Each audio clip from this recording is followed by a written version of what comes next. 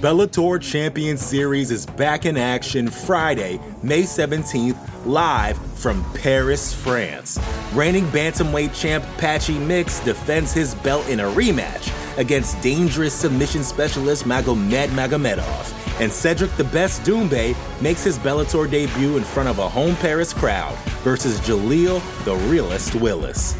Don't miss the action live at noon EST on HBO here in the US.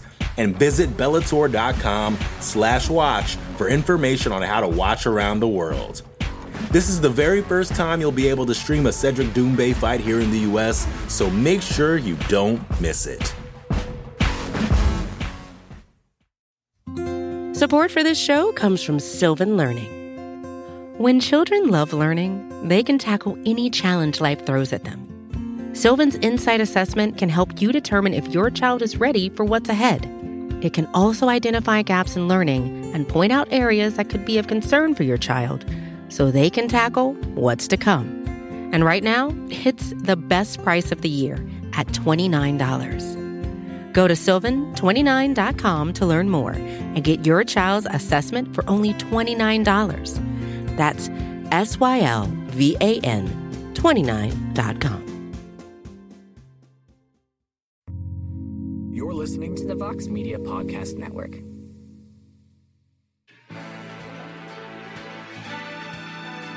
Live from MMA Fighting Studios, this is Between the Links.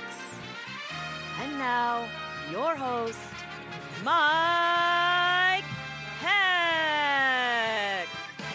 Yes, the iconic voice of Esther Lynn welcomes you to a brand new edition of Between the Links. Hope you're doing well on this Thursday afternoon.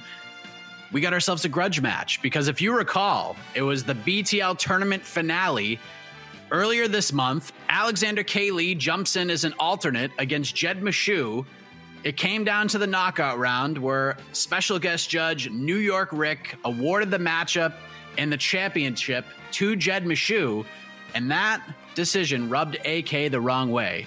And then he went on to cut one of the best post-match promos in history, especially coming off a loss. He crapped on this show. He crapped on everything the show stood for, but he really let New York Rick have it. So let us introduce the aforementioned AK Lee from MMAfighting.com, the co-host of On to the Next One, the ranking show, and at least most of the time, the Prince of Positivity. Hello, AK. Did I cut a promo? Did I say I don't? That doesn't sound like me, Mike. I don't think I would handle a loss like that in such a graceless way. I honestly don't remember. It was a very emotional match. The whole situation was emotional coming in as a late replacement. And anytime you're in there with Jed Meshew, there's all kinds of thoughts and it's like a storm going on in your brain. So I cannot be held accountable for what I said. I don't think I said anything too offensive about BTL or today's opponent or yourself, Mike, or producer Casey Leiden or anybody. So I'm not apologizing because I don't think I crossed any lines if we're being real here. So you are saying right now that you didn't say you were more of a Connor Burks guy than a New York Rick guy? Did you not say that? I am very fond of the work of Connor Burks. It's great to see him on the MMA Hour, this extended part of the MMA fighting family. I think very highly of him. How I may have phrased a compliment in his direction. Someone else may have taken it the wrong way. That's not on me. I'll do a classic PR move. I apologize if I offended anyone with my praise of Connor Burks. I'm so excited for this. Let us introduce his opponent, Mr. New York Rick, kind enough to join us this week. MMA Fighting's own New York Rick, the social media guru himself. Thank you for doing this, my man. How are you, and how are you feeling about this grudge match? I'm doing fantastic, Mike. Thanks for having me. It's an honor to be on the show. I think very highly of the show. I would not just dare disparage it in the way that Alexander K. Lee did. As far as how I feel about the grudge match, I don't feel much at all. I'll be completely honest. I'm going up against somebody who lost to Jed. So there's not much on the line here. The stakes aren't very high. This is a walk in the park. So I don't think much, to be honest. And hopefully my opponent can prove me right here. Wow. AK just with the shake of the head. Well, as interesting as this matchup is and this rivalry is, it pales in comparison to the battle Francis Ngannou just had and will continue to go through, because the UFC heavyweight champion went into UFC 270 with the weight of the world on his shoulders, on his back. He gambled on himself. He had issues with the UFC. He had to deal with his old coach burying him in every interview in the build up to the fight. The contract, the demanding of respect that he wasn't getting, and doing all of this with a wrecked knee, emails about lawsuits, text messages from random Vegas numbers sent to his manager, all of this going on ahead of a heavyweight title defense, and he still went in there and won the fight against Ciryl Gane after being down 2 rounds. So, AK, let me start with you. Knowing everything we know now, how impressive does Francis Ngannou's win look now? I mean, I thought it was impressive at the time. I know we've been saying this repeatedly. Like, obviously, there's so much stuff around the fight that if you just saw the fight in a void, if you were unaware of, again, the pre-fight sort of the contract negotiation drama, maybe even unaware of the history between Ciryl Gane and Francis Ngannou, unaware of how Francis usually fights. If you just saw that, you might, this is like your first time watching a UFC heavyweight championship fight, you might watch it and be like, oh, that's like the worst fight ever. This is terrible. One guy just wrestled another guy. I don't understand. I see 2 big, like, muscly, punchy guys in there. Why did the fight go this way? But with all the context, I mean, it was so fascinating. I think it's a heavyweight title fight we will be talking about for so long, not just because of how it unfolded, not just because of, again, what I think was a wonderful mixing of the martial arts by Francis Ngannou. Yes, we love the power punching, put a guy away in under 30 seconds, Francis. But for him to show this new facet of his game, one that they had said, look, he's actually really taken to grappling. He's got a real passion for it. He showed his improvements in the Stipe Miocic fight. It was a long time ago, so maybe, I don't know, people forgot his ability to sprawl, his improved wrestling defense, and maybe or maybe they thought that was the limits of it. He'll be a defensive wrestler and use that to stand and bang. No one thought he could take over and win a fight on points with grappling. That to me is quintessential mixed martial arts. Do I want to see him, again, just grounding and neutralizing every opponent he faces going forward? I don't know. I guess it would depend who it is. I certainly don't want to lose the free swinging, anything can happen, like knockout power version of Francis Ngannou. But occasionally, and facing a guy who's an expert striker, people saying maybe the best striker in the heavyweight division, it was just so cool to see. So I love it. I love how everything around it has been handled so far. Again, on its own, a fascinating fight. Everything that's surrounding it, man, I don't know. Well, I guess we'll talk about that more. But just the fight itself and just the performance, absolutely outstanding. And I think his also the way he's carried himself has been great. Eric, what do you think, especially when we tack on just how serious this knee injury is? We just found out yesterday he's going to need surgery. He's going to be out for a while. We'll talk about what that means for the division and for the title and all that stuff in a little while. But just everything we've known and everything we've learned over the last couple of days about just heading into the fight with everything he's had to deal with, how impressive is this win? Yeah, it's very impressive. Francis Ngannou, in now being able to admit that he was hurt and had the knee injury, has called it stupid. I would also call it stupid. Not the best move when everything is hinging on this, to go into that fight injured. But I think a lot of fighters, go in dinged up and, are facing adversity, whether it be actual physical injuries in the case of Francis Ngannou or things outside the cage. He was facing both, and still came in and found a way to have success. For me, the defining conversation around this fight is twofold. One, in the fight itself, we had been sold for many, many months that Ciryl Gane was the evolution of the heavyweight division, that Ciryl Gane was something we had never seen before, that Ciryl Gane was going to be the man to dethrone everybody and reign for as long as he wanted. And Francis Ngannou, primarily a power puncher, one of the most devastating power punchers in the world, came out there and wrestled him. So if that was the evolution, I would question those that thought that we were going to see that evolution, because if the evolution includes not being able to stop takedowns from Francis Ngannou, I would question whether that premise could stand on its own in the first place. Go into the fight, Francis Ngannou gets the job done. Again, facing tremendous adversity. I thought it was an incredible performance, and to be able to compartmentalize all those things, tremendous. Then he fields the questions from the media after Dana White doesn't put the belt on him, which I thought he handled perfectly, rolls into an interview with Ariel Helwani, which I thought he handled perfectly. And every step along the way, he was nailing it. It was A+, A+, A+, A+. And then we got to yesterday when it was announced that he was going to have surgery. And all the momentum, all the leverage, everything that Francis Ngannou had in his favor disappeared. And I'll tell you why. If he hadn't announced the surgery, he would be able to insert himself into the conversation and continue to say, hey, I'm going to fight. UFC is not able to fulfill that obligation, and continue to put the pressure and the onus on the UFC to address Francis Ngannou. Now, the UFC is going to be able to put Francis Ngannou on the shelf and say, hey, any questions we get about Francis Ngannou, he's not fighting. He's currently getting surgery. We're not ready to talk about him because he's not ready to fight. When he's ready, we can address this. So Francis Ngannou, from having all that leverage, all that pressure, all that opportunity, and capitalizing on the performance, now by electing to go into surgery and put himself on the shelf, kind of is removing that pressure from the UFC. And in a year's time, when this decision that he has to make comes up, I feel like he will have lost a lot of momentum. It's unfortunate, but I thought it was A++ all the way through until yesterday.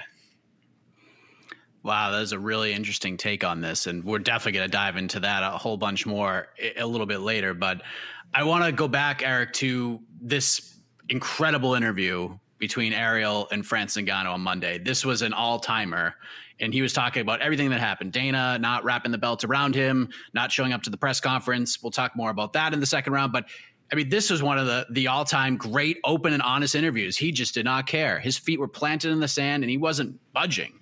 He didn't hold back, and he talked about a lot of these things that we referenced earlier, the threat of the lawsuit hours before the fight. That just hearing that was absolutely insane to hear. There was a lot of craziness in this interview. There's a lot of shoulder shrugging and rolling of the eyes, like, really, this happened? But I'm curious, Eric, what stood out the most to you about this interview? What was the biggest takeaway you had? The biggest takeaway for me was that I think Francis Ngannou had a lot of opportunity and every right to be disgruntled, to be upset, to be emotional, to be angry, to take cheap shots at Dana White, at the UFC, at everybody who's wronged him. But what we saw was a motivated man, a man with something, a larger goal in mind, a classy individual, just based on the interactions that people seem to have with him and how he presented himself in that interview. Francis Ngannou continuing to voice his displeasure without lessening the impact of what he's saying by taking cheap shots or lowering himself to a level that he is well within his right, I would say, based on the situation, to do, is what stood out to me. So the openness, the honestness, certainly can be appreciated, and I think will be impactful. And I think that interview will stand the test of time and be an important one. But I think it's Francis Ngannou's continued ability to take these slights, internalize them, and come forward with a positive demeanor and a game plan that's going to get him what he wants, and hopefully successfully. It seems like he's moving in the right direction for that. But it is his demeanor that is the thing I will take away from it. What about you, AK? What was the thing you took away the most from that interview on Monday with Francis? Yeah, somewhat along those lines. I think what's different about Francis and other people who have complained about the UFC sort of butted heads with the UFC in the past. Conor McGregor would be an example. Nate Diaz, of course, it is lacking that sort of bluster that can make people think this is more of like a self-promotion thing. This is more like sort of empty talk. This is just like an extension of persona. We talked a lot about going into the fight with Ciryl Gane, how classy Ciryl Gane is, and Francis has very much carried himself the same way too. He certainly has shown a little more sort of willingness to like be aggressive with his comments. Maybe it's just that's a side effect of training so much in the U.S. Getting a little of that North American attitude. Well, really specifically, you people in the U.S., not Canadians, obviously. But I think that's going to make a difference going forward, because again, this is a debate people want to take seriously. Even when someone like Jake Paul comes forth and starts presenting these actual issues, there still is this skepticism that is this real? Is this for self benefit? We just saw today he's now releasing a Dana White diss track, which again, I mean, mileage may vary. Some people may find that hilarious. but it does sort of take away from, again, the seriousness of this supposed battle he wants to be fighting for fighter rights. So Francis, hasn't kind of gone as far as to say that, like, I'm doing this for other fighters. He's kind of been smart enough to say, this is about me, this is about my situation. But I think by extension, whether he realizes it or not, he can make this really strong stance. And maybe it's naive of me to think that because he's handling this in such a professional way, and because I do feel like despite the surgery and the upcoming inactivity, he still has quite a bit of leverage. I think that I want to believe that this will lead to something, because we always talk about it's the biggest stars at the top they're going to have to sacrifice and going to have to fight the UFC if there's ever going to be any sort of change to the bargaining, to the negotiating. Again, it's happened before. I know bigger names than him have made waves, but like we said, the way he handles himself in interviews, the way he handles himself in that interview, it's so telling. And I hope people take the delivery of the message with as much weight as the message itself. So his demeanor and his characters is just so important. And we'll see how much that resonates with people going forward.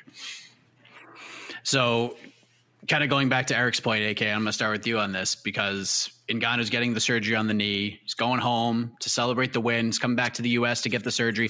I'm told around March is what they're looking at timeline-wise, and he's likely done for the rest of the year, because they're saying 8 to 9 months, and even if he's cleared to train in November or go into a camp in November, there's no way he's going to be ready by December. So by all accounts, that means his contract with the UFC will officially be fulfilled and he can test the waters, unless he's just a super freak, which is possible, and he comes back in like 6 months and does a Tony Ferguson. So, AK, in your heart of hearts, after all that has been done here, and we'll talk about where this division might go, like I said, a little bit later on, you heard Eric's take on this, which I thought was really interesting. Do you feel that Saturday night, UFC 270, this title defense, this is the last time we see Francis Ngannou in the UFC? Wow. Gosh, everyone knows I'm pretty conservative in my predictions. I almost always lean to whenever there's questions like this, whether it's McGregor or someone else, I almost always lean towards, like, I'm sure they'll work things out. I think they're going to come back. But this situation really is different than anything we've seen recently, because we've had some great reporting, that's let people know he is a free man as far as we know in December. He just has to wait it out. He's not fighting again, like we said, probably up to 8, 9, 10 months, which is the entire year. He's in no rush to get back. He said, listen, I fought 3 times in 3 years. Do you really think inactivity is going to bother me? This is what I'm used to by now. So I actually am now leaning towards, I think he has to walk away.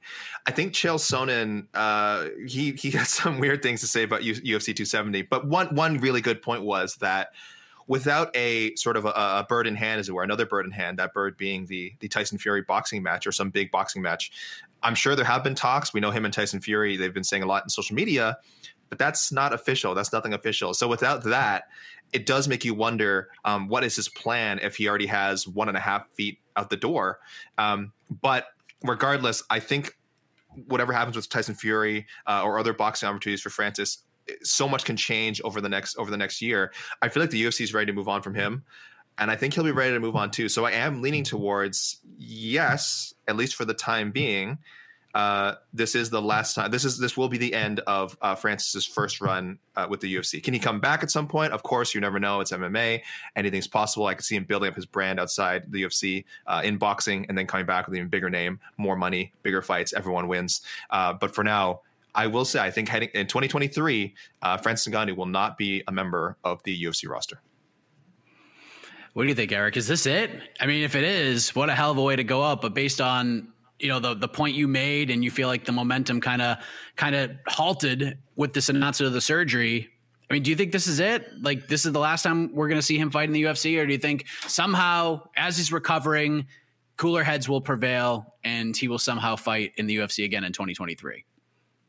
I think the heart of this question, the root of this question, is whether you believe Francis Ngannou and Francis Ngannou's team to be principled. Whether you believe Francis Ngannou, who has said this is not a money conversation, this is a respect conversation, this is a structure of the agreement conversation, this is a UFC's control conversation, is true to his word. At the moment, personally, I believe Francis Ngannou. I think that he truly believes that it's not necessarily the sums of money in total, as he mentioned in an interview with Ariel. He says he estimates that he's turned down roughly $7 million already. But the way he is being treated, the tactics that the UFC uses to coax fighters into contracts, and the way that they are handled and treated as they are under UFC's control on the roster. I believe Francis Ngannou, and I think they're at an impasse. UFC is not going to allow Francis to do the things that I believe he wants to do, which is one-off fights, right? Like, I think there's an opportunity where Francis Ngannou could say, I really want to fight John Jones, but I don't want to sign a long-term contract. I don't think UFC is ever going to do that because that weakens their position with other fighters.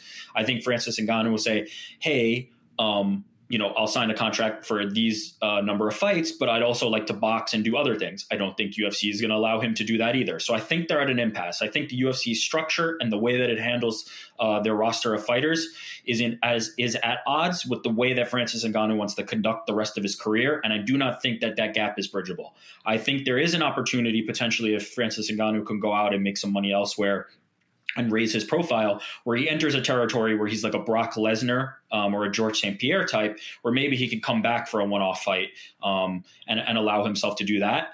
I don't think that will be his next move. I'm pretty sure I'm if I was a betting man and I'm placing a wager right now, I would wager that Francis Ngannou's next fight is not with the UFC because of that being at odds. And then we have the whole storyline between the UFC and CAA, where it seems like the CAA fighters are no longer on the UFC roster.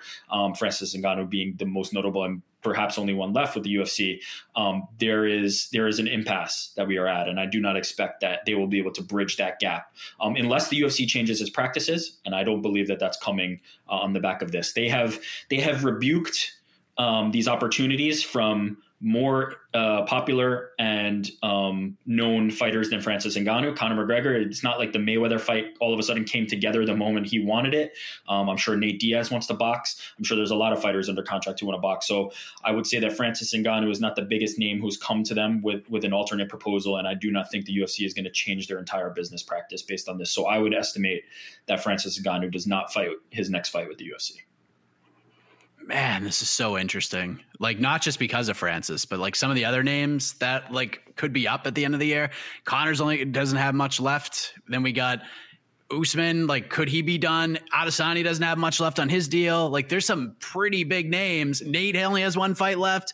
Who knows how long Poirier wants to do this? So like by December, man, this could be real interesting. This is going to be a really fascinating year. But let's go to the other side, because guess what? We finally heard from Dana White last night, 4 days after UFC 270, and that's what we'll discuss next. But the point for round one goes to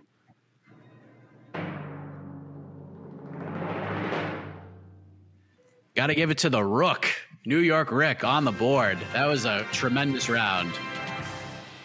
Really making us think, and we really appreciate that. AK made us think as well. So the Bellator Champion Series is back in action Friday, May 17th, live from Paris, France. Reigning bantamweight champ Patchy Mix defends his belt in a rematch against dangerous submission specialist Magomed Magomedov. And Cedric the Best Doumbé makes his Bellator debut in front of a home Paris crowd versus Jaleel the Realist Willis. Don't miss the action live at noon EST on HBO here in the US. And visit Bellator.com/watch for information on how to watch around the world. This is the very first time you'll be able to stream a Cedric Doumbé fight here in the US, so make sure you don't miss it. all right, let's get into Dana White, because he became a big story on Saturday night because he did not wrap the belt around Francis's waist, and then he didn't show up to the press conference. No statement about it from him, nothing from the UFC. The first thing we heard from Dana White was an interview with TMZ, which, I mean, come on now. We've seen their MMA coverage, and the college coverage would be giving it too much respect. They didn't even bring up the France thing at all. That's neither here nor there. But last night, on a special Q&A with the great Laura Sanko, Dana White took it upon himself to react to the negativity and took a question about just Francis's wrestling and turn it into his time to say, you know what, here I go. And he said exactly this. I wasn't out there for the main event. I actually walked out of the arena right after the co-main event because there was stuff going on backstage that I was dealing with. For anybody to think that I was showing any type of disrespect towards Francis, I saw Francis all week, you idiots. I shook his hand. I said hi to him. I was out there for the stare downs, the whole thing.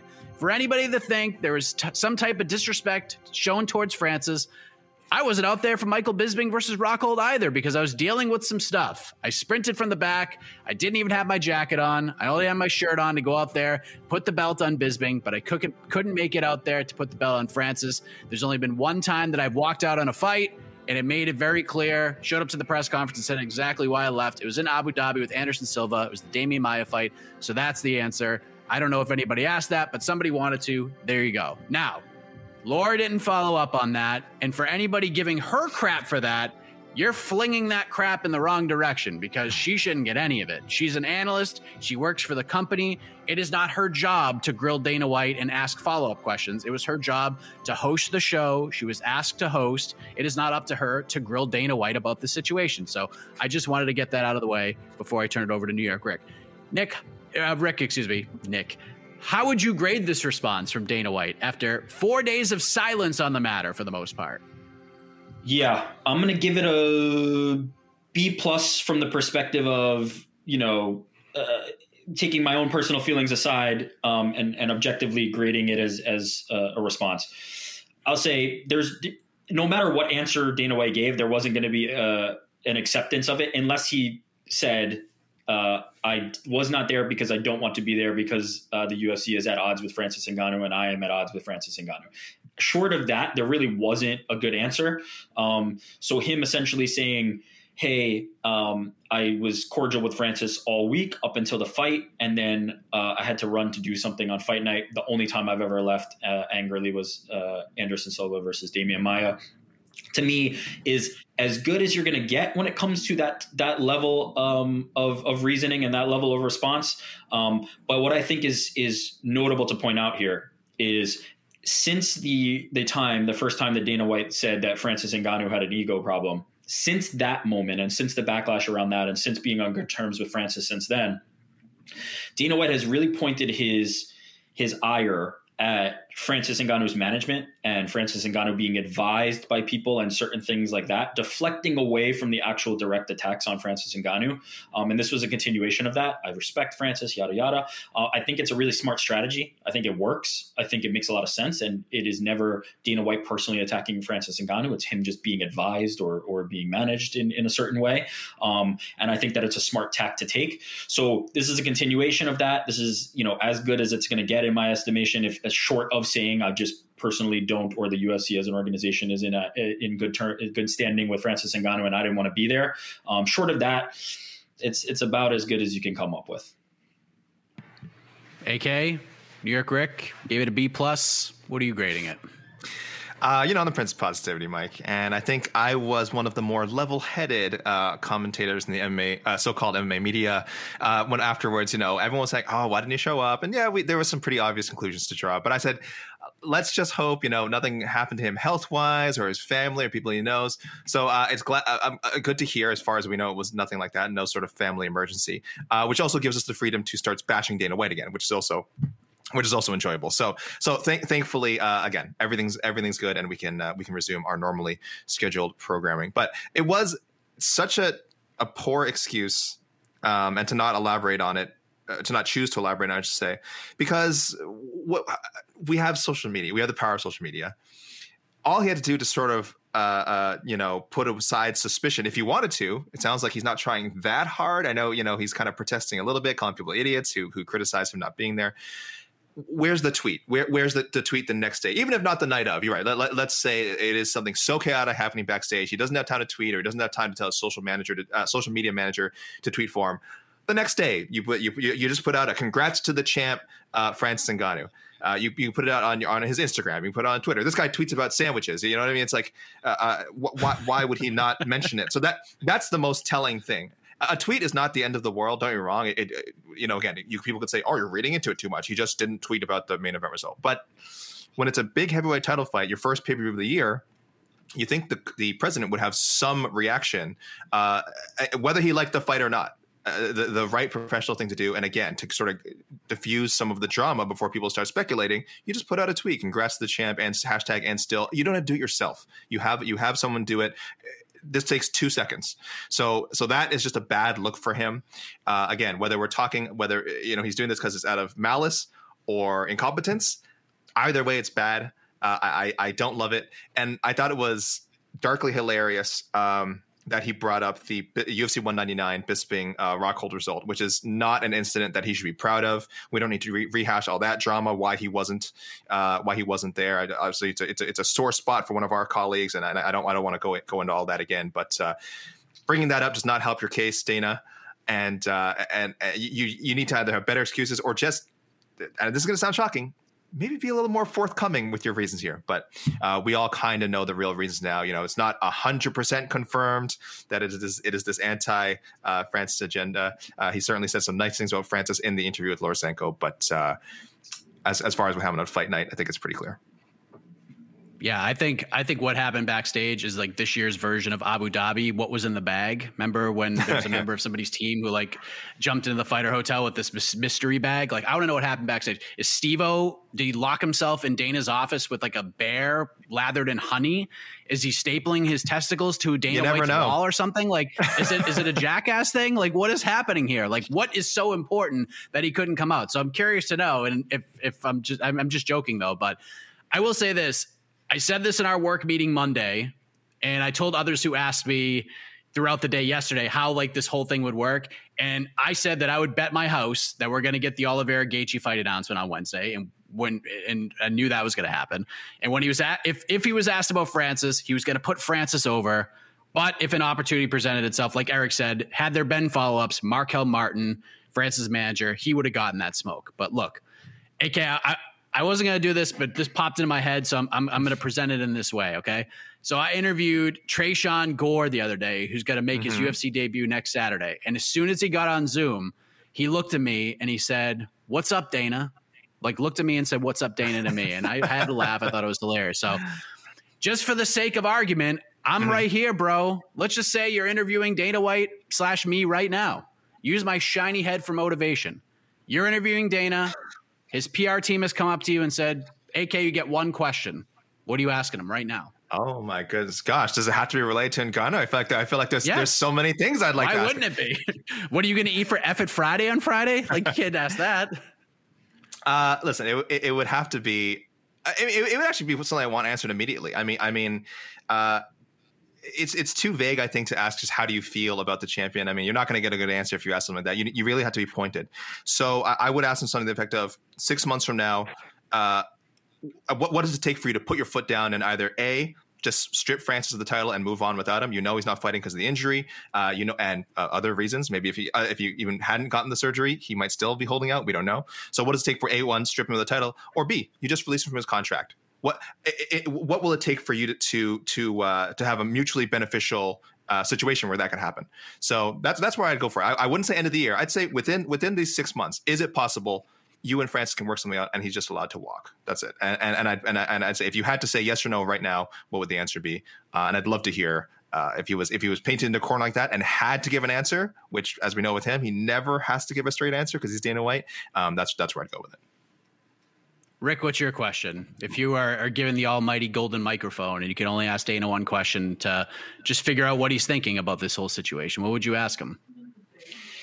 Yeah, I think Alex raised a good question, but the problem is he's not going to answer that. That is not a question that he's going to answer. The only question that I believe that is outstanding that he would be forced to answer is the one we kind of alluded to already, which is you said you had a lot of things going on in the back.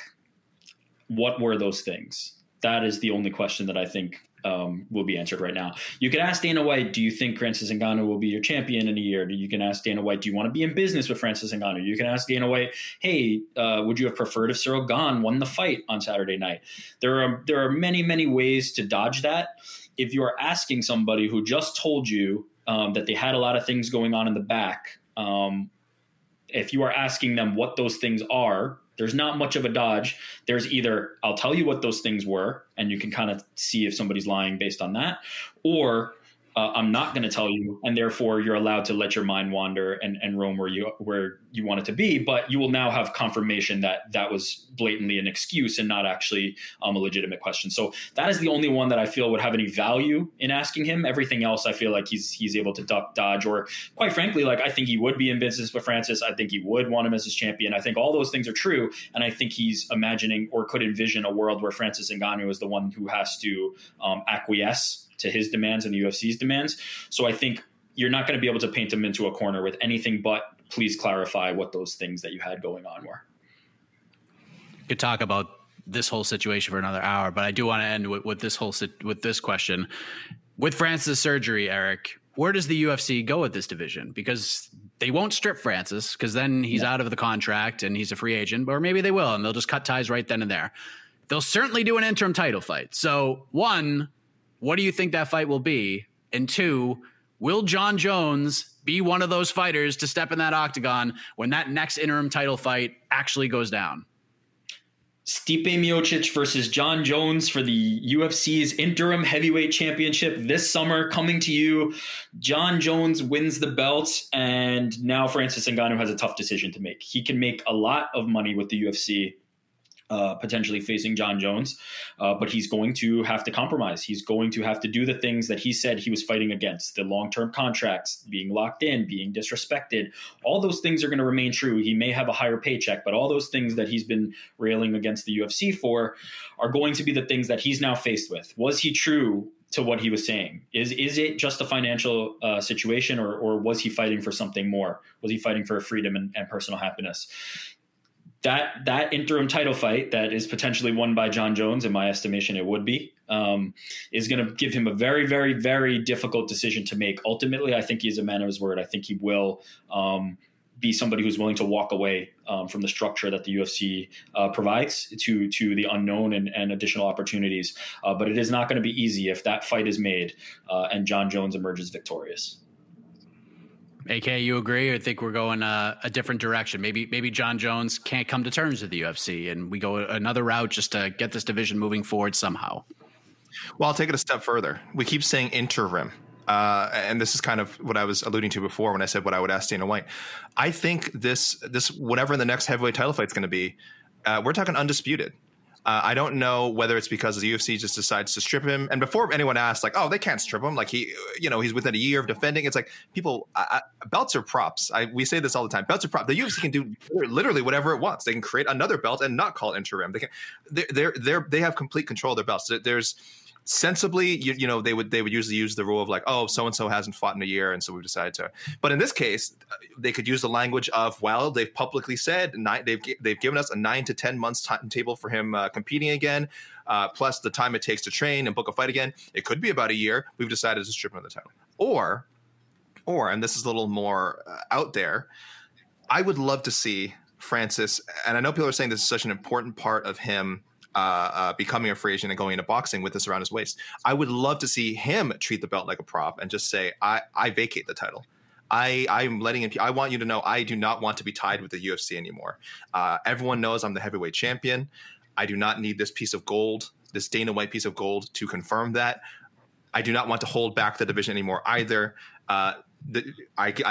Take this thing off of me. If they want to move on without me, they can move on without me. Now, would Francis go that far? I don't know.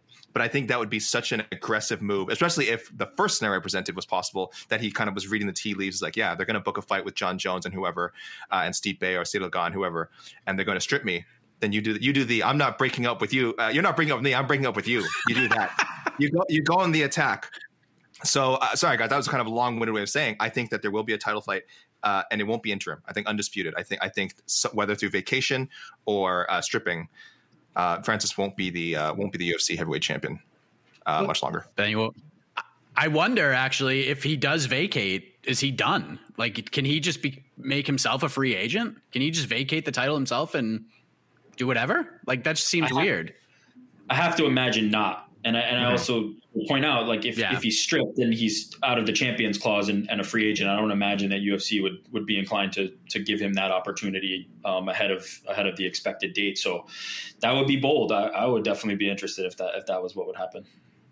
That'd be That'd be such a gangster move right there. I do want to say, and I know this has been the Francis show, shout out to Cyril Gane. What that guy has done in his short professional MMA career is absolutely incredible. He'll be back. He will fight for that title again without question. And I know we talked about it earlier, but the way he's handled the loss, absolutely fantastic. So we'll move on to the other big story coming out of UFC 270, because we could talk about this for 2 more hours, but the point for round 2 goes to...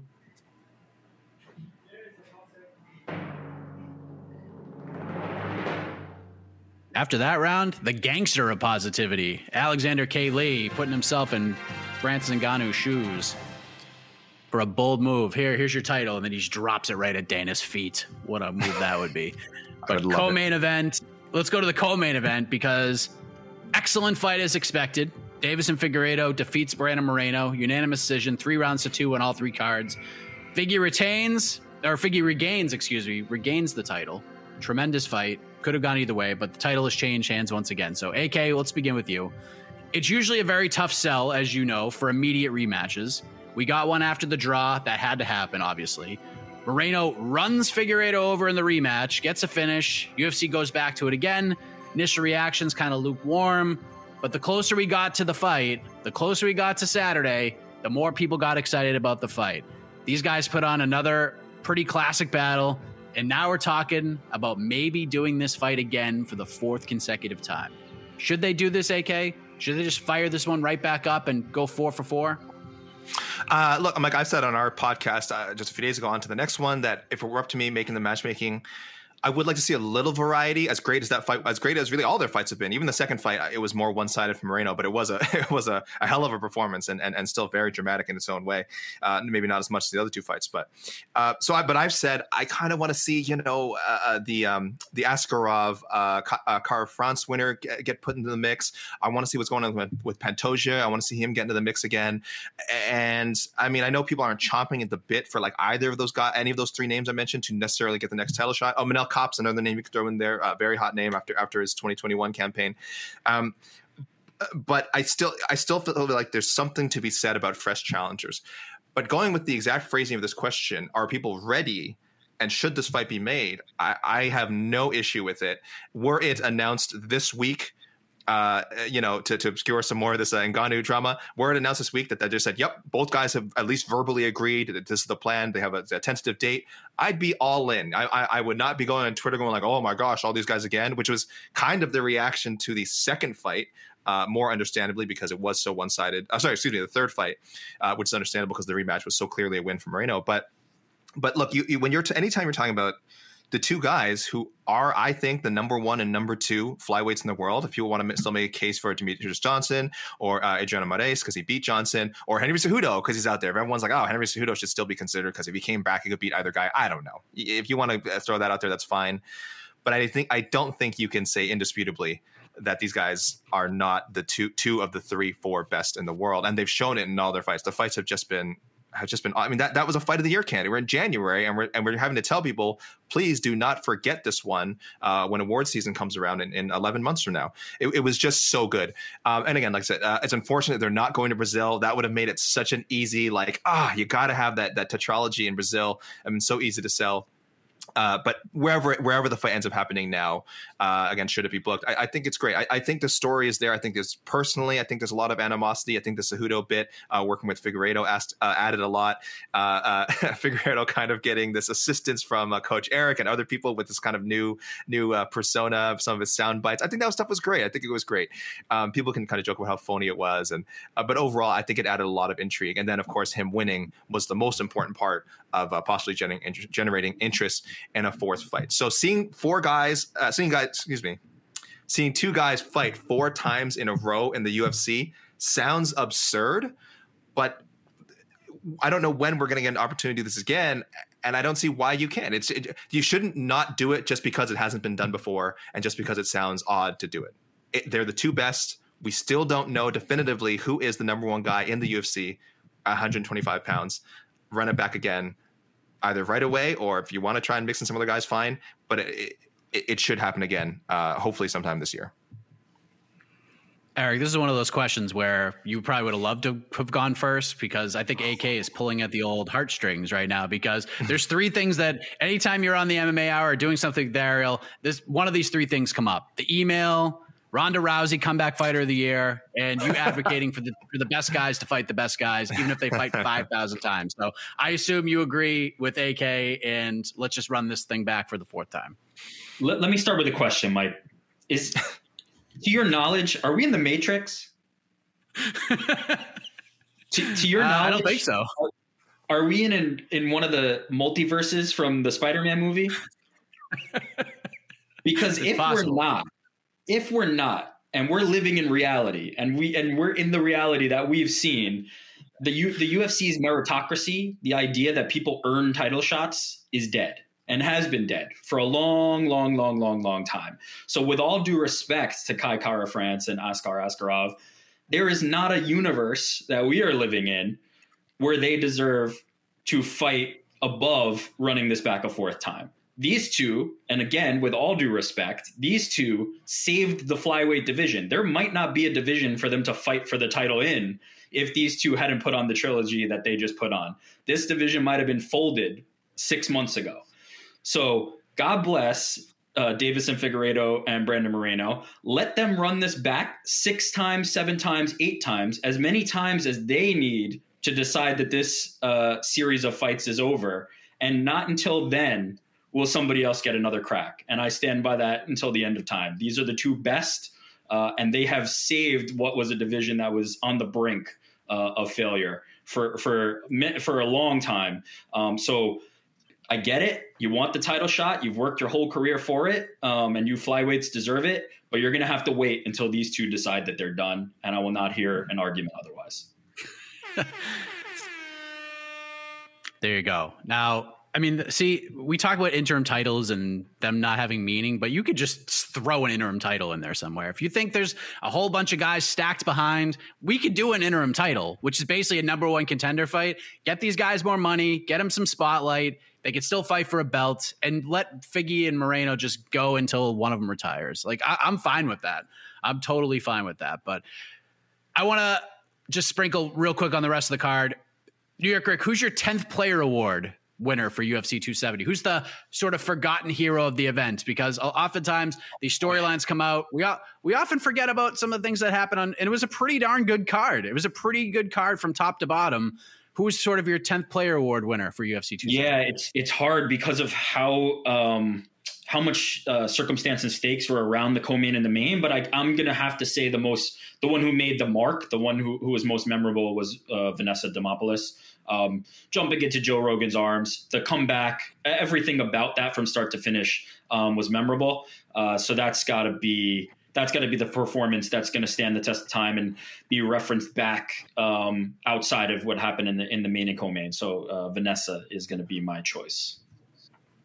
AK, you already heard one air horn for Eric's answer, and I think if you say a specific answer right now, you might get your own air horn. So choose wisely. Who's your 10th player award winner? Mike, I don't know what you're suggesting. I would never do that. You know, I'm a fan of so much MMA outside of the UFC, specifically Japan. I think the Rizin promotion is just fantastic, and there's just some really great talents coming from there. I think Victor Henry, I believe, was used to be in Rizin, I think, and he fought for. And I believe he did. He made his UFC debut finally. This is just off the top of my head. I wasn't like thinking. I just now that you mention it, the featured prelim on ESPN Plus. So a lot of eyeballs are on this fight. Some hype behind him. Again, this is a guy who probably could have been in the UFC quite a while ago. He's doing a lot of great work over in Rizin. Has been fighting quality competition, and they throw him right in there with someone I consider to be a top 20 fighter at 135 pounds, Raoni Barcelos. So by no means a showcase fight for Victor Henry. If anything, he kind of was maybe being brought in to, get Raoni a win. But it was an amazing fight. It would have been a fight of the night candidate if it wasn't for the main event, of course, which was fantastic and well-deserved. But yeah, Victor Henry was so great, was as advertised. Okay, now we've overdone it. A super exciting striker, and hopefully going forward. Again, this was kind of late notice, so you didn't get to do a lot of do a lot of pre-fight stuff. But hopefully we'll get to see more about him, just outside of the cage, because I know some amazing pieces have been done on him.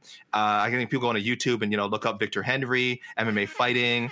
You might you might see a great video about. So I've heard. Again, I don't want to bring up anything specific, and I just want people to know. I just hope that whoever's listening and watch this remembers this pick, whether it be the next time Victor Henry fights, or say in a little bit, but by the end of this episode. That's all I'm saying. That's all I'm saying.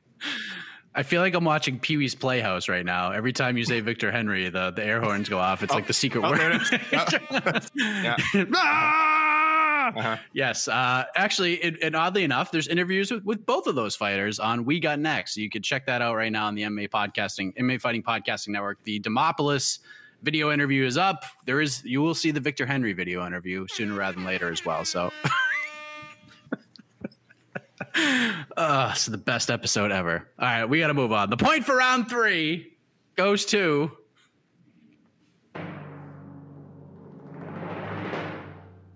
AK. I mean, 400 air horns. He gets it. And I planted a seed. By the way. That's going to pay off later. We'll see. Yeah.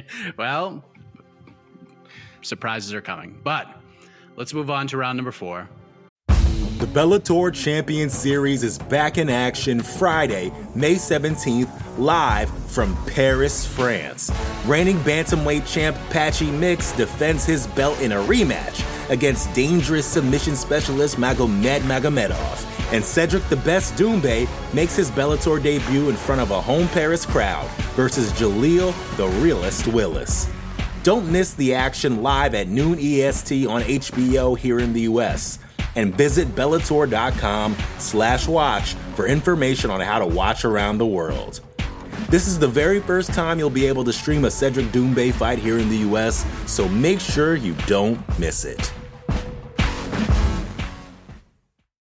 When you need mealtime inspiration, it's worth shopping Kroger, where you'll find over 30,000 mouth-watering choices that excite your inner foodie. And no matter what tasty choice you make, you'll enjoy our everyday low prices, plus extra ways to save, like digital coupons worth over $600 each week. You can also save up to $1 off per gallon at the pump with fuel points. More savings and more inspiring flavors make shopping Kroger worth it every time. Kroger, fresh for everyone. Fuel restrictions apply.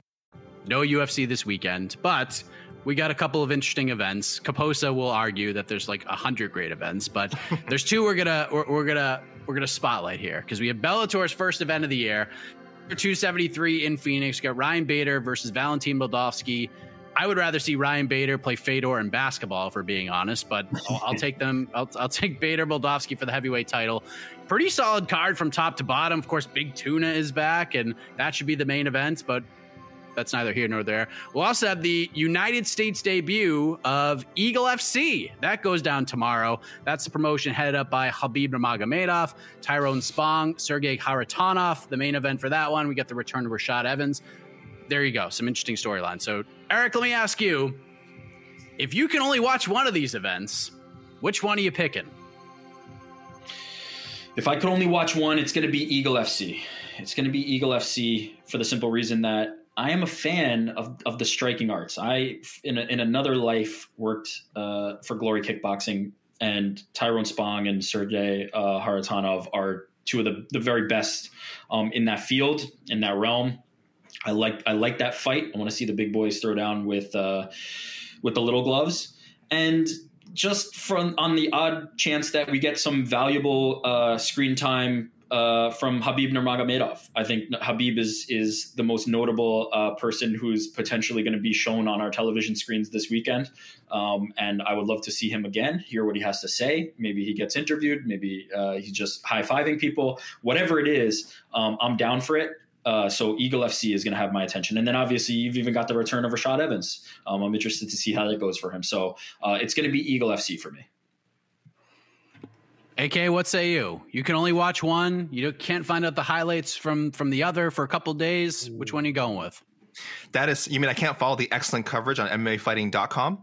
Okay. Well, I also, that is such a trump card for Eagle FC to be able to play with every event. Cause I think I mean, this is actually their 44th event. They've held, this will be their first US show, excuse me. And I believe he has regularly popped up at events. So surely he will show his face at this event. So that is a reason to tune in, but I'm going to lean a little bit towards Bellator. I do quite enjoy Bellator. I like Eagle FC too. And I did love the trailer, by the way. I'll say for anyone who didn't see the trailer, with Karatanov and Taron Spong for Eagle FC. It was very like KSW-esque, this really like over-the-top cinematic thing, and I thought it was quite wonderful. So if there's more of that kind of production on Eagle FC, they're going to be tough to beat. But Bellator, I think they put together a very strong card. It's not a sexy card. I get it. It's not a sexy card. It's not like sexy as like a U.S. debut. Rashad Evans coming back. That's fine. But I think it's a very high-quality heavyweight fight with real implications for the division. I think a lot of us at MMAfighting.com, the global rankings, we have Valentin Moldavsky actually pretty high. I can't remember where he actually landed, but some of us have him in our top 10. Very strong heavyweight. But Ryan Bader also has done a lot of great work at heavyweight, and he told our own Damon Martin is planning to stay there. So that to me is very encouraging. It always, whenever a fighter's bouncing between divisions, I never think that's always the best thing for them. I think if you can focus on one thing, and if he's able to beat Moldavsky, that's a huge statement. I know Moldavsky is not a household name at heavyweight, but he is really good. He's undefeated. That'd be a big way for Bader to kick off the second maybe the last leg of his MMA career if he's able to get a convincing win against Moldavsky. So fingers crossed, not a heavyweight snooze fest, because I know the Eagle FC main event will certainly be possibly more chaotic and fun, but I hope we get a good fight at Bellator as well. And I think they built out the card really well. I think Islam Mammadov is the guy they want to push, so you throw him in there with Bendo. Henry Krauss is always fun. Saba Hamasi is fighting, that he's always exciting. Enrique Barzola making his Bellator debut. I'd forgotten that he had signed with Bellator, and he'll be fighting Darren Caldwell. So they put on a lot of veteran names. If people want to look at the card themselves, good mixture, veteran names, up and comers, homegrown Bellator guys, his name just escaped me now, Lucas Brennan, homegrown Bellator guy, and of course they're opening with someone who should be maybe on the main card, everyone's favorite viral sensation, Big Tuna, Ben Parrish. So Big Tuna is, I should have just mentioned him at the beginning. That probably would have settled the argument. Yeah, you would have won the game outright if you just mentioned that right off the bat. Again, all that other stuff unnecessary. But I mean, you're playing too much to Casey, not playing too much to the judge, who actually awards these regulation points. So I'm sorry.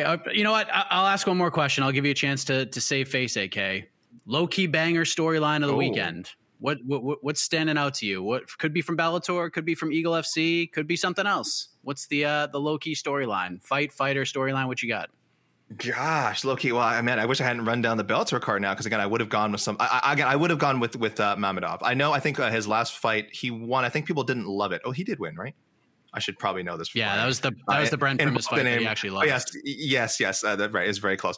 I think this is a very good chance for him to bounce back. Again, he has one of those sort of glossy records, 21-1, which I think is easy to sell, but it's not.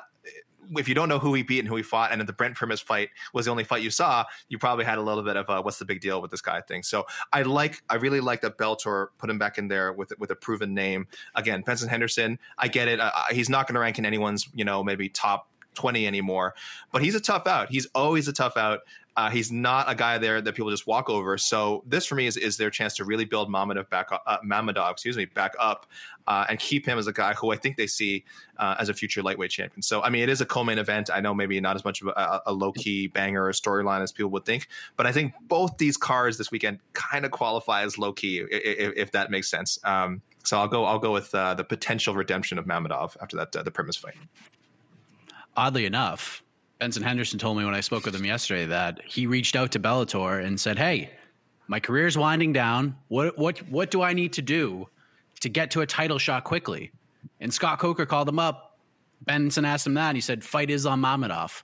So Benson Henderson feels that if he wins on Saturday, his next fight will be for the belt. How about that? So the stakes are very high here for one Benson Henderson. So what is your low key storyline banger there, New York Rick? That was. I have to give credit to Alex. What an answer. woefully wrong, but tremendous effort given Thank there. Thank you, Rick. Thank you. The story of the weekend is actually going to happen tomorrow and then carry through. And that's going to be Jake Paul's rap music video with the flames in the way. There's not going to be a more impactful, there's not going to be a more seen, there's not going to be a more viral moment than when Jake Paul presses publish on that bad boy throughout the weekend. And it will color the coverage of the weekend and be the most discussed thing this weekend heading into next week. And maybe beyond, who knows, maybe it'll become a legendary track that lives in the annals of music history. So Jake Paul, Dana White diss coming to you Friday is going to be the story. Flag on the play. Wow. Flag on the play. Wow, we're just going outside the events. No, that is. Hey, so he listened. I believe that was within the rules. I said could be Bellator, could be Eagle FC, could be something else. I believe those are the words that I said. Else. I ignored the something else. You do. I always forget the something else. I mean, do we even need a drum roll here, Kate? We'll do it. Let's go with the flow of the show. The point for round 4 goes to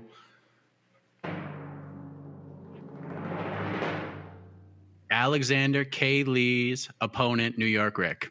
Yay! By the way, I'm sorry. I see a comment. People saying it'll be on. I do not. It'll be on Eagle FC on Fight Pass. I don't think it's on Fight Pass, right? It's on EagleFC.com, if I'm not mistaken, right? I think it's on FLX or something. Yeah, that's their sort of the service they're tied to. But I think you can register. It's free. I think register through EagleFC.com. I've heard the stream quality is pretty good. That's what Damon told me. But it might be a little different for the actual event. It could be a lot of traffic. But either way, if people want to know, it is not on Fight Pass. I do not believe it's on Fight Pass. I don't know if they're going to throw it on there after, maybe add it to the archives. But live, EagleFC.com. And I think it's pretty clear. I checked it out myself. You can't miss it. Yeah, which is, good for them. Okay, so it's 2-2. You know what that means. It's time for the knockout round. We will ask one question, probably about a topic we discussed already, and we'll dive into it a little bit more. And each participant will have 1 minute to give their response, and then we will turn it over to the judge, the jury, the executive. Nope, that is not true. That is not true, because we have a very special guest judge. No. And it's only fair. It's only fair, considering how this matchup was put together in the first place. There's a third man in play. And even though he doesn't call himself this, he is in the books. His name is on the plaque in the offices of the BTL Championship Committee, the reigning, defending, undisputed BTL champion, Mr. Jed Meshew. Oh. There he is. Oh. Hey, Kay. Oh, my favorite person. My favorite person. The show about playing me? What? What did I say? What were you saying at the beginning of the show about competing against me? Nothing. I didn't say anything. Mm-hmm. Why did I spend all this? Why did I spend all this time buttering up Casey? Home to roost. Why did I spend all this time buttering up Casey? I don't care about Victor Henry. I don't care about Victor Henry. I don't care about Victor Henry. That was all BS. I can say it now. It doesn't matter. He's not doing the judging. I don't care. I don't care what he thinks.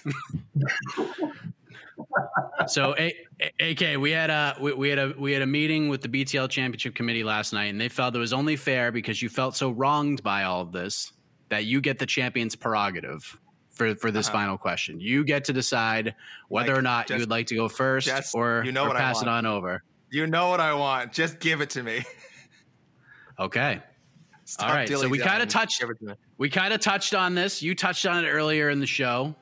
Jed, not Jed, New York Rick touched on it a little bit on the last question, but we're going to dive into this because I didn't know where I was going to go with this. There's a number of ways I could have gone. Jeremy Stevens parting ways with the UFC was a big story, but it's not really that surprising, if we're being honest. I was going to go with the Florida Athletic Commission screwing the pooch with the whole Melvin Gillard fight against Yuli Diaz and Knucklemania, but who knew that Florida had a soul when it came to fighter safety? So we're just going to go this route because Aaron Bronstetter and Ariel Helwani had a little debate about this whole thing. So I figured what better place to settle it than right here in the BTL Virtual Arena. So Jake Paul teased an announcement this past weekend that came to fruition this week. He and a partner made an investment in Endeavor Stock, the parent company of the UFC, and he is doing this to change fighter pay from within. So there's no details on how much was invested or what he is actually trying to prove with this entire thing. So we're going to try and crawl inside the head of Jake Paul here, AK. what does this all mean? What are we going to try? What is he trying to do? What does this investment mean? What is he trying to prove? 1 minute on the clock. Your time starts now. I think it's pretty clear that it's a little more than people think it is, and a little less than people think it is. Certainly, the initial thought of, oh my gosh, he is investing in it. This is going to give him some sort of decision making power. I think that was shot down pretty quickly. I think people realize what a massive company this is, what a small percentage this investment will be whenever it is finalized, and when it's done. We're not going to wake up in the morning and be like, well, now Jake Paul can make decisions about fighter pay. This is if this is genuine, if him and his team are really, working with this other group to try and make change, this is going to take a long time. I mean, you won't see the effects of it for like, I want to say a year, which is like optimistic. Probably years plural is probably the answer. So in the short term, it's just something that's, it makes Jake Paul richer. It gives him publicity. It gives him another bullet to fire, maybe another bar in this track that's coming out tomorrow. But I don't think it's anything substantial. I think it's a great move. I think it could lead to something meaningful in the future. But right now, grain of salt here, and let's just look at it as a Jake Paul beneficial maneuver. Okay. We turn it over to New York Rick with his final minute of a participation on this program.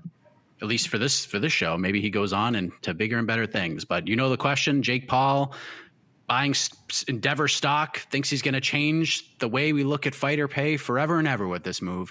Do you agree with him? Was he trying to actually prove with this whole thing? Your 1 minute starts now. Yeah, the fact that AK just spent an actual minute talking about whether Jake Paul buying stock was going to impact anything is comical. Of course, it's not. It was another needle in the side of Dana White, and it will continue to be a needle in the side of Dana White as Jake Paul has continued to be. I think it's worth pointing out that Jake Paul is doing this in concert with Nikisa, his manager, former UFC executive, and they are smartly playing this and just continuing to get attention and continuing to get attention and continuing to get attention. Their impact, or Jake's impact, if we're going to pin it to him, is only going to be to continue to aggravate Dana White to the point that maybe one day there will be an offer for Jake Paul to fight in the UFC. That is where I think this is all heading. That is what I think the end goal is, and I think that ultimately he might be able to pull it off. But no, absolutely meaningless if you're looking at it in a vacuum, and only matters in the context of another shot across the bow for Jake Paul and Nikisa. All right. There we go. Jed Meshew coming on the show. A little part-time work here as the champion, but he's got a very big decision. There's a lot of weight on this decision. Okay, we got New York Rick, AK Lee, big-time grudge match. I feel like the respect has grown between these two since we began the show over the last hour and 6 minutes or so. So now we turn it over to Jed Meshew. Jed, who gets it done, man? Is it AK Lee, the man you work with on so many projects with, or New York Rick, a man who you could be creating many more projects in the future with? Who got it done? I've also known Ricky longer. Known Rick for much longer than AK, and we share the homeless pirate look right now. So big. Another check in the box for him. I just want to say, first, it's an honor to be here. Thanks, Mike. I really appreciate it. Second, well fought between both of you gentlemen. Watched the whole show. I feel often it's a bit of chicanery that gets us to an even, 2-2 heading into the last round, but not this time. Thought it was well contested. I gotta say though, I didn't love either final answer. I thought you both made some points that were solid. AK, I love your positivity. I think it is naive, but I love the positivity. And Ricky, I connect with your cynicism, but I'd like to live in a more hopeful universe. I'd like to live in one of those alternate realities or whatever it is from Spider-Man. At the end of the day, we're gonna have to go with, drumroll please, the man who lives in reality, New York Rick. Man, he gets it done. I can't stop hearing you call him Ricky now, though. I feel like Lou Brown of the Cleveland Indians from Major League fame. Ricky. No, we're like that. We're like that. That's allowed. We're like that. So what do you call Jed? Jetty, of course. Old Jetty boy. Obviously. New York Rick comes on the show, first appearance, and gets a victory. Unbelievable. You don't get money or a gold shiny belt or a trophy or anything, but you do get 30 seconds to talk about whatever it is you want to talk about, good, bad, and different, about the sport of mixed martial arts, sir. Yeah, I want to take this 30 seconds to dedicate it to Alexander K. Gave him a tough out on voting on the championship round. Gracious opponent heading into this. Relentless worker, tremendous nice guy. As I said on Twitter, it was gonna break my heart to have to bury him in the way that I did today, and it did. But I love this man unequivocally. I think he's an awesome contributor to MMA fighting. On one of he does everything that you could ask of anybody. An awesome teammate, an awesome friend, and yeah, shout out to AK Lee. That's how I'm spending this time. I mean, what a moment. Just one of the all-time great moments on the show. AK, what do you want to say? A worthy winner. I mean, New York Rick, it was an honor to go against you. I'm so glad you finally got to be in between the links. You got to give the people what they want. Casey, don't be afraid to throw up that number there. I know that's not my old record. Go ahead, you can throw that right up there anytime now. But yeah, an honor. It's just great, and so happy to work with Rick and to get to go against him and to have the most honorable Jed Meshew. I wish I had known about the switcheroo. I would have sprinkled in references to Fight Circus and Charles Crazy Horse Bennett and how great his rankings are and so much better than the rest of us. So I was a little bit screwed. My brown nosing was not rewarded, and I feel a little bit bad about that. But there you go. There's the 5-14, which I wear proudly. So thank you for having me on, Mike. You know, very welcome. I mean, AK, honestly, that would have all helped. But really, you just can't break the kayfabe. Like, you just needed to die on Victor Henry Hill. And as soon as you did, and I did. Really put you behind. Oh, also, yeah, I cracked too early. You did. I also really want to see Ricky take on Connor now, because that feels like the next matchup. Yes.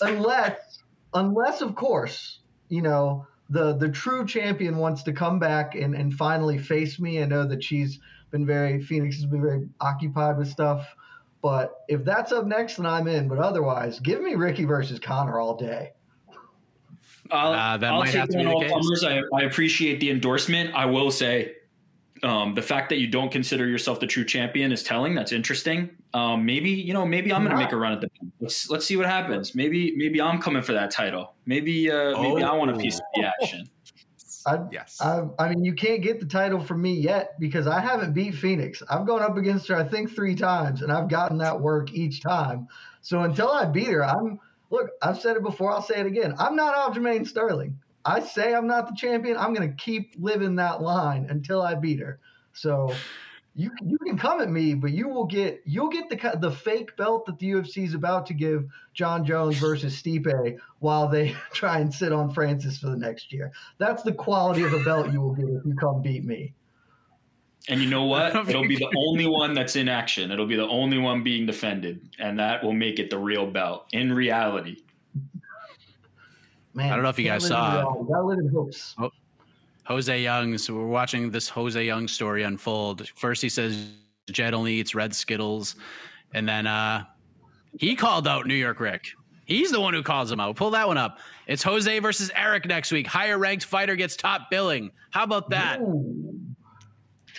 I don't want to compare myself to Jake Paul, but I feel like I'm disrupting this whole thing, and everybody wants a piece. And you know what? I'm ready to give it out. And Jose is washed like Tyron Woodley, so that actually would work really well. Well, ladies and gentlemen, find out. 6 rounds.